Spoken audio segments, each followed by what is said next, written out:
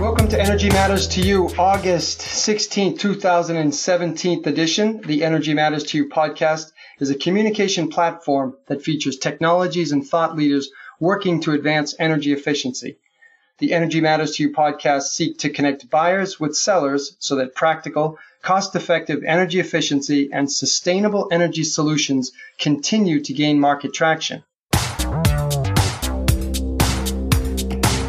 Today's podcast is brought to you with support from Pro Insulation. Pro Insulation offers a variety of solutions for every application. Contractors, home remodelers, and homeowners can find the best insulation to suit their specific needs. Pro Insulation services are based on current building trends and science, along with the most advanced insulation products available for use today. We're your hosts. My name is Leo Ryan. I'm here with my co-host, Ron Galuli. Ron, how you doing?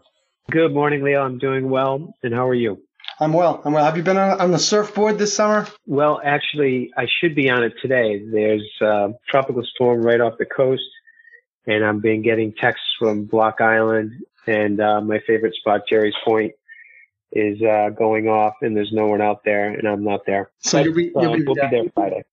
Well, yeah. We're bringing on a guest, Richard Costello, who's got some interesting perspective on surfing. And when we join him later, I'll make sure that he shares that with us.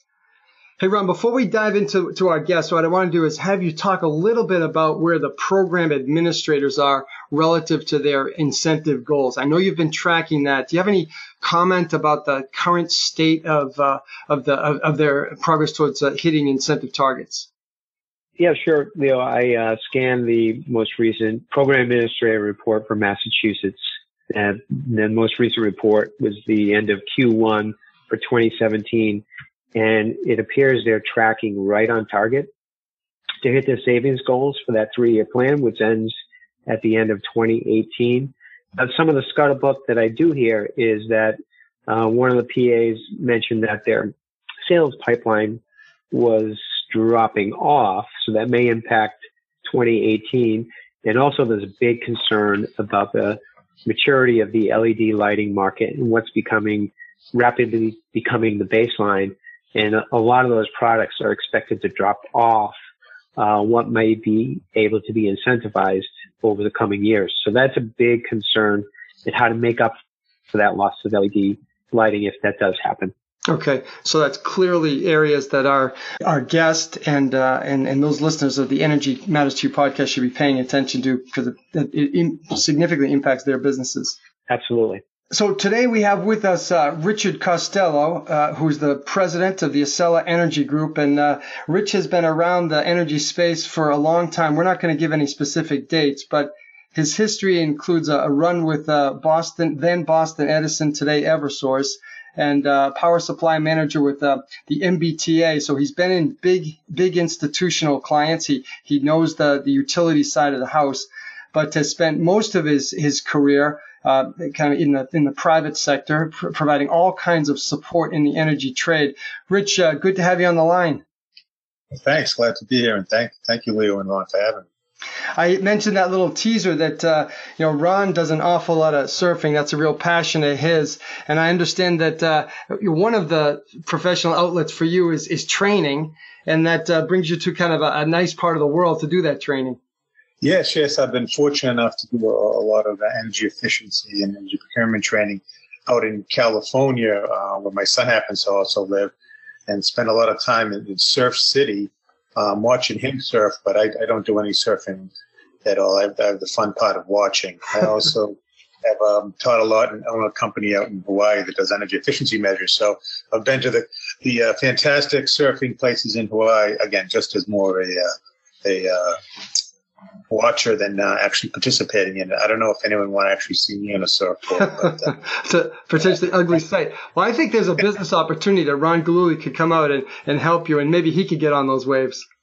I think that would be fantastic, Ron. What do you think? I'll carry your suitcases, yes. There you go. So, Rich, your experience spans a real broad part of the marketplace and different specialties. But what we want to talk about today really is important in the supermarket industry. Now, supermarkets use an awful lot of energy. Look at some statistics about the average size supermarket, 50,000 square feet or so, spends over $200,000 in energy costs. So, and this breaks down to about $4 a square foot. So highly energy intensive as an industry. You want to flesh that out for us? How important are supermarkets in terms of energy consumption, and how necessary is it for them to look at their energy profile? Sure. What the interesting thing about supermarkets and food service industry in general is, if you look at all the studies done by the Department of Energy and other groups around the United States, the statistic you brought up is very important. The usage per square foot, or the energy utilization rate, and that being so high amongst most of the industries out there, with the exception of maybe data centers. And so with that in mind, the most opportunity lies when someone uses the most energy in a diverse area of both lighting and refrigeration and mechanical. So it's a good opportunity. They do consume a lot of energy per square foot. So as far as being able to come up with energy efficiency measures and target them, that's an important thing for both the customers, vendors, and the utilities to look at. Also, the interesting fact is that in a lot of places, the energy bill somewhat equals the profit they get out of a store. And that can be, an estimate roughly, but an organization that understands that doing energy efficiency will go right to the bottom line, and oftentimes will have an investment internal rate of return far greater than building new supermarkets. So being able to cost effectively help them out and, reduce their energy costs and allow them to sell their product in certain parts of the country for less, it all comes into a good thing economically, and also helps also in climate change. So reducing the amount of refrigeration needed, try to reduce the leaks, things like that. So not only is it economics that we're trying to do and have people meet their goals, but also reduce the contribution to climate change. Okay. All right. Good background there. So, focusing on the economic benefits of focusing on efficiency, and obviously a larger social benefit in terms of climate change. Now, energy efficiency is not new to this marketplace. Give us kind of an update of your sense of what's been done, what can be done, where are the opportunities specifically, current state of the market impacting supermarkets.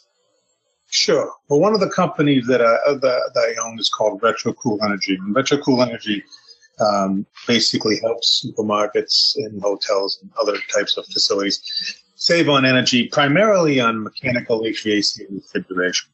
A lot of places we go to have already had the lights done, so we concentrate on pretty much the non-lighting possible measures. The current market out there, folks are, like we mentioned earlier, want to reduce their KW for climate reasons, KWHs. Also, electric utilities becoming, and this is an important note for everyone, the actual cost from your electric company is becoming more fixed fee in some instances, as well as a lot more KW demand related in the pie chart of costs. So reducing both kilowatt hours and KW is important, KWH. Also, some of the utilities in the Northeast still have robust kilowatt hour and KW programs. And an important measure also for people who want to continue to reduce their use is, Ron mentioned a little bit earlier, the sunset of LEDs being a new measure and being assumed to be coded measures going into the future. So that's the current state of the market. What we do in defining, I guess, the problem is going to be more air conditioning and refrigeration taxing the grid. And that's something that has always been around, but it's getting worse and worse, especially in the Northeast, where the summer peaking is happening during the warmest hours of the year. Now, one of the products that we sell the most of, to be honest with you, and frankly, is the RetroMist product, which allows us to basically fool the vapor compression cycle and save energy and also increase capacity. Those are two important things that we're able to do, Leo, and can go in a little detail if you'd like about it. Hey, do me a favor. So, fool the compressor cycle. You called out two key benefits there. I just want you to take a moment there to highlight those so we understand what it is RetroCool is doing. Sure. Sure. And any vapor compression system, which is like your refrigerator in your home or your chiller at work or your data center cooling system, there's a refrigerant inside, and the refrigerant changes between gas and a liquid, and that allows the transfer properly to remove heat from the building. When you do that, the heat has to be obviously taken into the environment. So the warmer the environment is, the hotter the refrigerant has to be, and that means more kilowatt hours consumed by your compressor, your electric compressor. So your compressor uses twice as much energy when it's 100 degrees out than when it's 70 degrees out. So it's not more a logarithmic type usage of energy when it gets hot outside. Okay. So if it's outside, our equipment uses a lot less energy. And this is just because of the ideal gas law and how the system works. If we can fool outside, the condenser outside, think that it's 70 degrees out instead of 100 degrees in the roof, then it's going to consume a lot less energy. We do that by misting water into the air. And this water is so small and so atomized, about 3 to 5 microns in diameter, that it has the same surface area. 1 gallon of water has the same surface area as a soccer field. So it immediately evaporates, and it brings the temperature down 20 to 30 degrees Fahrenheit. So what we're doing is, instead of warm air going over the condenser, cool air is going over it. So it thinks it's 70 degrees outside. Hence, the compressors don't have to work anywhere near as hard. Right. Let me ask an obvious question about that. What are the geographic bounds of this kind of technology? Where does it work best and deliver the highest value? Highest value would be on hot days when it's dry outside. That would be the highest value. The lowest value would be if it's a cool day and moist outside. The more moist it is outside, a little bit less effective the system is. But most of the time during the high peak days and areas of the country, it's going to be very effective. Okay. Look at the run hours is another question. Great question, Leo, you bring in there.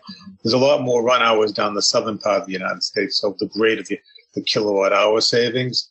Up in the Northeast, it's going to be the greater the KW because it's less run hours, but greater KW drop, which goes to the fact that many people do this to reduce their KW from their bills, and also they do it to increase the capacity.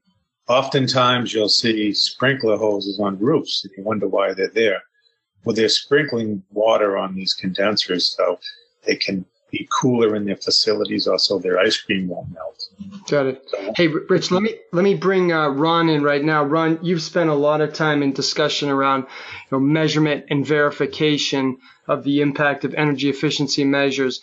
As you hear Rich talk about controlling run hours and dropping KW, what's your impression about how the utility incentive programs have traditionally reacted to the retro-cool technology and compressor optimization in general?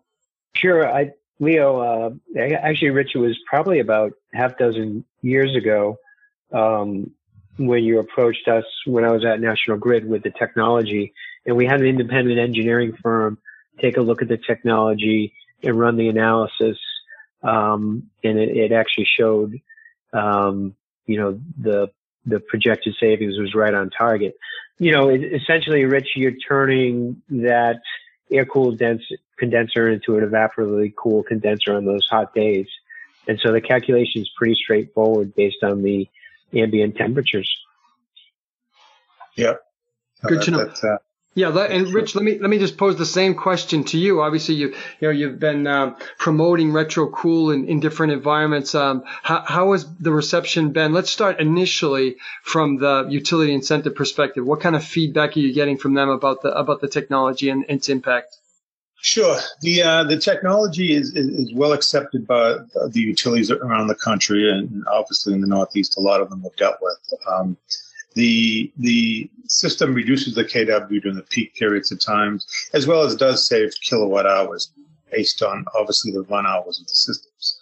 So the supermarket industry, since their condensers are running pretty much all the time or in the on position, it gets more run hours, saves more kilowatt hours. So each time we go to a utility to get the rebates, it's always custom measures. So we have to go through that process, which is a collaborative process, pulling back and forth and meeting it at the agreed upon kilowatt hours in KW savings. I will say one thing of interest. Some states have energy efficiency programs that only reward kilowatt hour savings, and they don't award KW savings. Some utilities do, like Con Ed and Connecticut, and other utilities don't.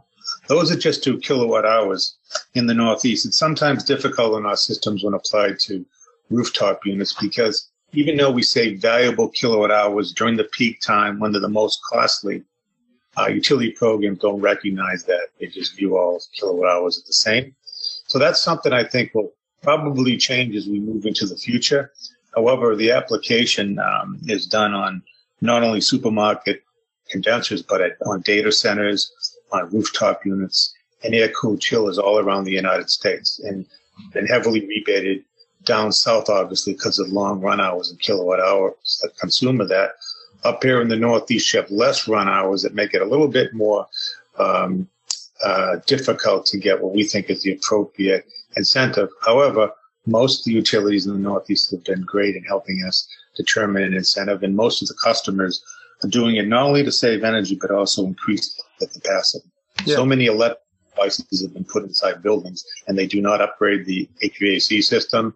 So this is a way to increase the capacity to help them in that measure also.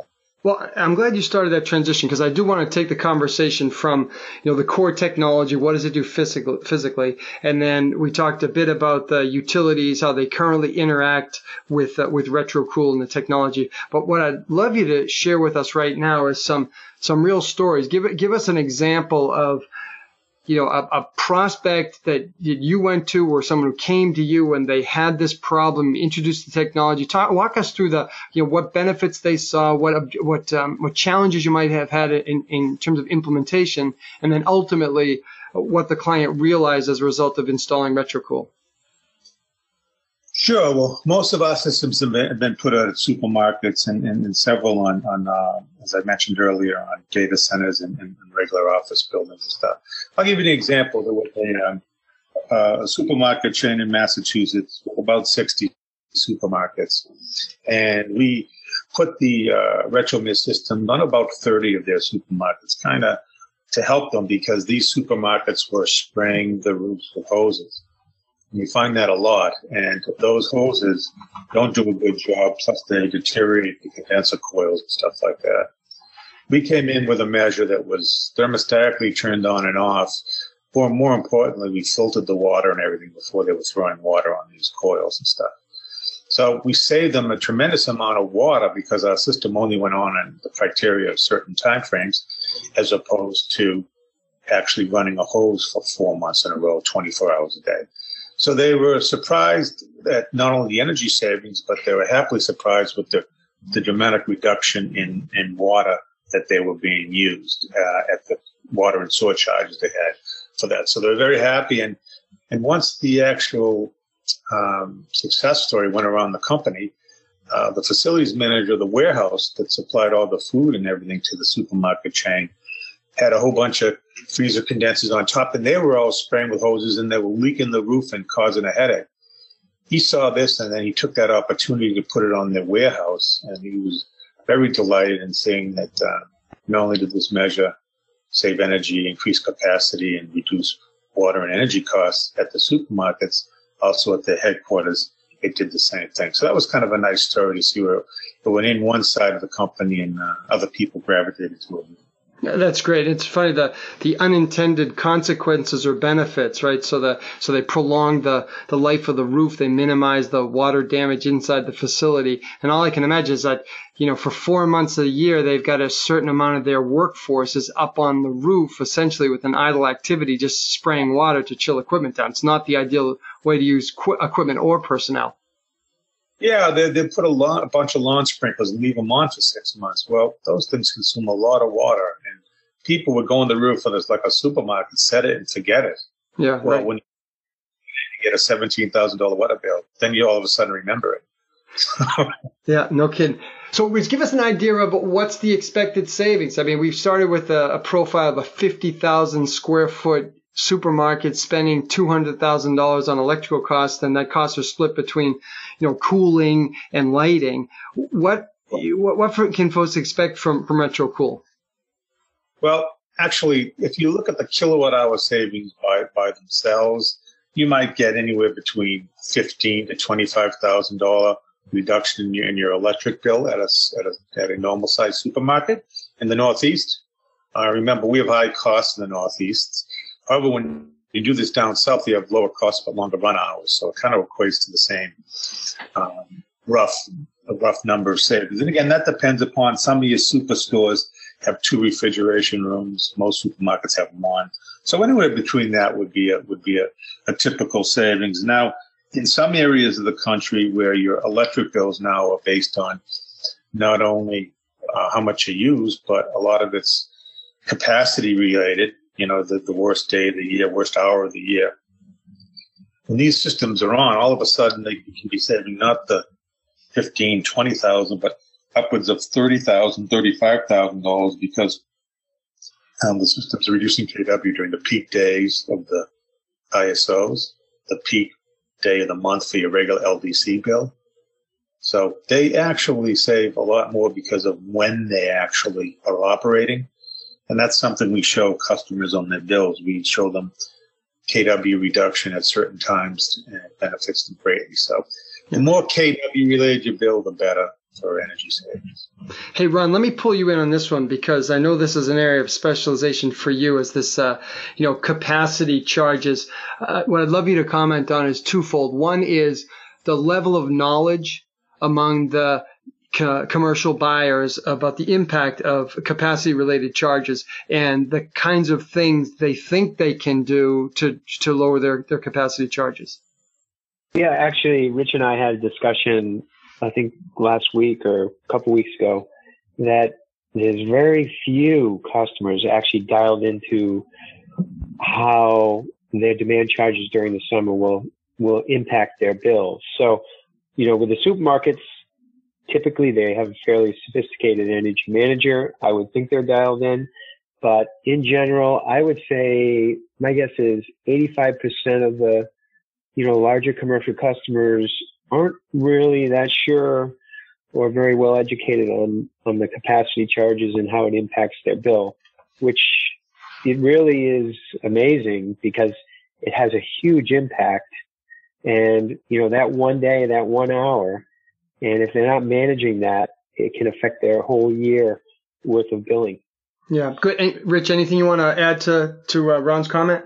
Yeah, I mean, 2 things. Number one, I agree. It's amazing how many people you can tell them this and they agree with you, but they don't do anything.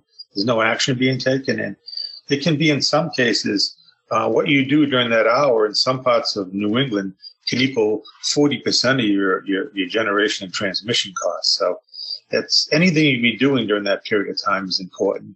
Also reducing your peak, in addition to that yearly 1 worst hour, also your monthly peaks for your regular electric bill. And as we move into the future with all this Internet of Things and the way the world's moving in the electric world, a lot of stuff's going to be based on time.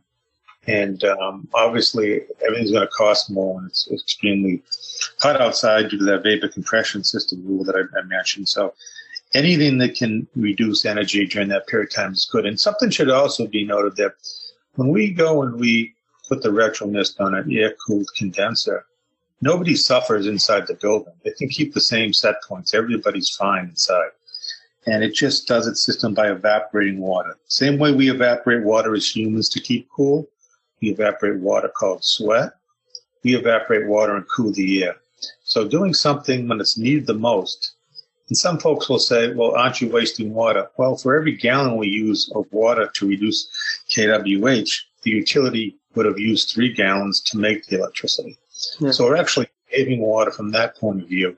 And we're actually just doing something very simple, applied in a strategic manner to allow us to reduce the consumption of kilowatt hours in carbon during those warm hours. And, I keep on referring to the Northeast, but you get down south, we're looking at a bunch of stores in Arizona right now. We're obviously different climate, but, with their demand charges and stuff like that, by evaporating water there, we can reduce a fantastic amount of kilowatt hours and also save people water for those people that are, like I mentioned before, sprinkling. Yeah, good.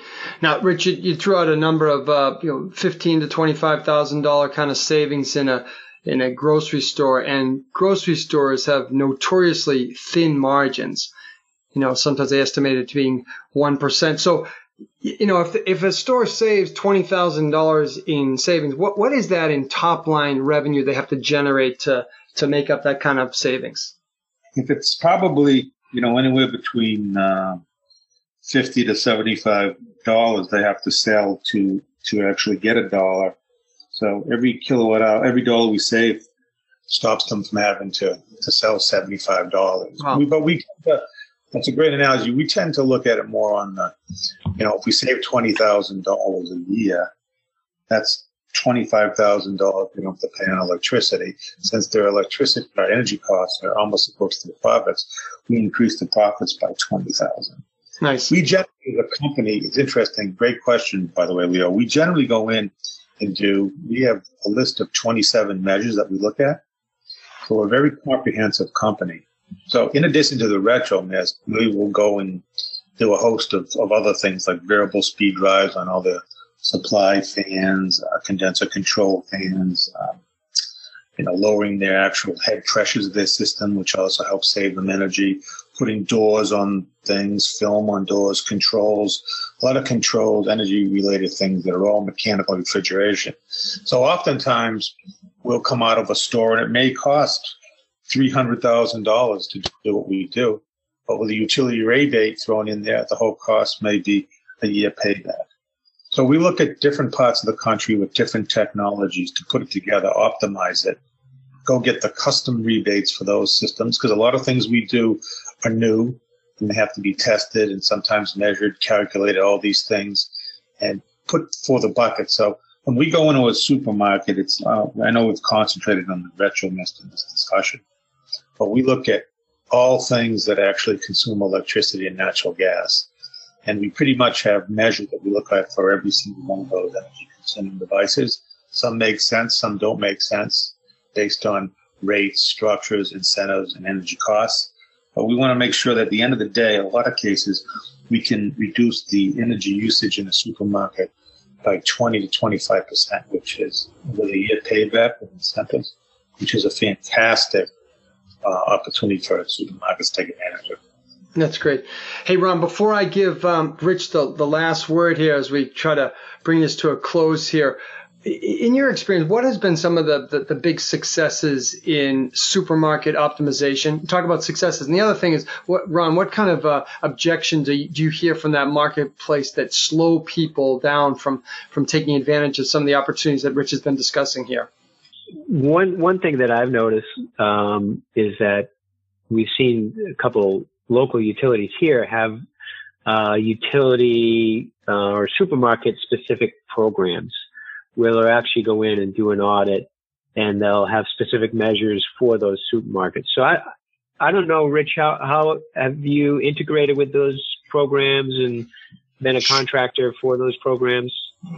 Yes, we integrate. Some of the utilities do hire third-party consulting firms to help target the supermarket industry, and they help us out a lot, actually. They assist us in expediting all our applications and forms and stuff. So that's worked out very well. Some of these companies have offices all around the United States, and there's a couple of different consulting companies that assist utilities out there. And we'll work very well with all of them because they have goals to meet, and they have specific, pretty good engineers that they concentrate in the supermarket industry or the data center industry or the hotel industry.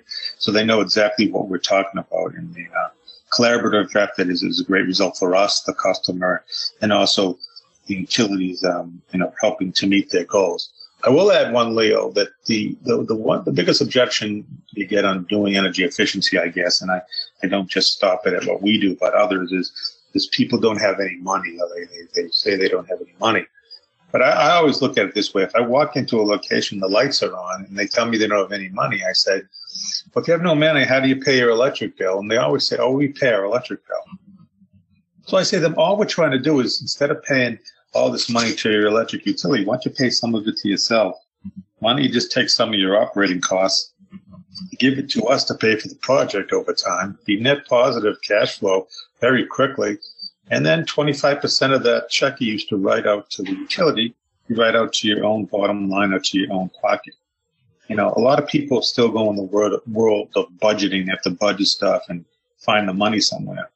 Well, every day you don't do energy efficiency, you're just paying the utility. And the utility, by the way, they never had to go in and fight. They never had to go in and sell themselves. You automatically pay them. So just remember, all this money that you've contributed to the energy efficiency funds, if you don't use them, your competitors are. And it's great for the environment, great for your bottom line. And just hope that people would realize that, reducing your energy costs, your operating budget is something that a lot of people are doing now and should do now. That's great. That's great. And part of the mission of Energy Matters to You is to have our listeners, those who benefit from the technologies, continue to pay more to themselves as opposed to expending more to the utilities. So thank you for calling that out and encouraging folks to take that step and not use the lack of funds as an inhibitor to find out and how to implement energy efficiency technologies. Hey, Rich, you've got your hand in an awful lot of stuff here, the energy conservation training and auditing. Who's a good candidate to work with you? Well, who are the kinds of people that you want to hear from that you think you can have the most benefit to? Sure. RetroCool, again, helps any type of commercial industrial customer, as well as some small customers. We obviously, supermarkets and groceries, we do a lot of work in. Data centers would be a great candidate to talk to us. Also, lighting companies, lighting ESCOs looking to be more comprehensive. As we spoke about earlier, the less lighting available, there's other things available, and these lighting ESCOs don't have to be proficient in this stuff. They just have to know to give us a holler so we can help them be more comprehensive. We work with them. Also, folks that might need additional cooling capacity due to problems. A lot of times we get called in not for energy savings, but more for capacity problems or they're overheating or something like that. Also, any utilities out there that may be listening and they want some demand reduction measures, reducing demand during the most important part of their peak part of the season.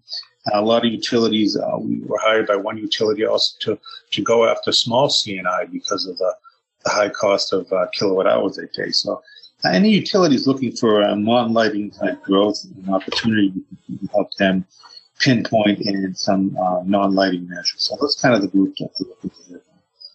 That's a wide swath. Well, thank you very much for delivering all that to the marketplace. It's important work, and we're glad to have you as part of the Energy Matters to You community. Okay, well, thank you very much. I appreciate it, Ron. So easy way to reach Rich Costello, president of Acela Energy Group, is at his main website, which is www.retrocoolenergy.com. It's all one word, retrocoolenergy.com. Rich, thanks again for being part of Energy Matters to You. We'll be watching your progress. All right. Well, thank you very much. Ron, we've taken a little time off from putting together the podcast, and we've got a few improvements. Is that true? That is correct. We expect at least one per month. We have a new platform on Podbean that we'll be promoting very soon. Excellent. Well, good. So once again, we'd like to thank this episode's sponsor, Pro Insulation. Rely on the pros at Pro Insulation to provide the accurate information relevant to your project. When you're ready to add insulation to your home or business to reduce energy costs and increase comfort, call Pro Insulation at 860-356-5046 for your free consultation. This has been Leo Ryan and Ron Galuli on behalf of Energy Matters to You. That's all for now. Go make a difference. Thanks.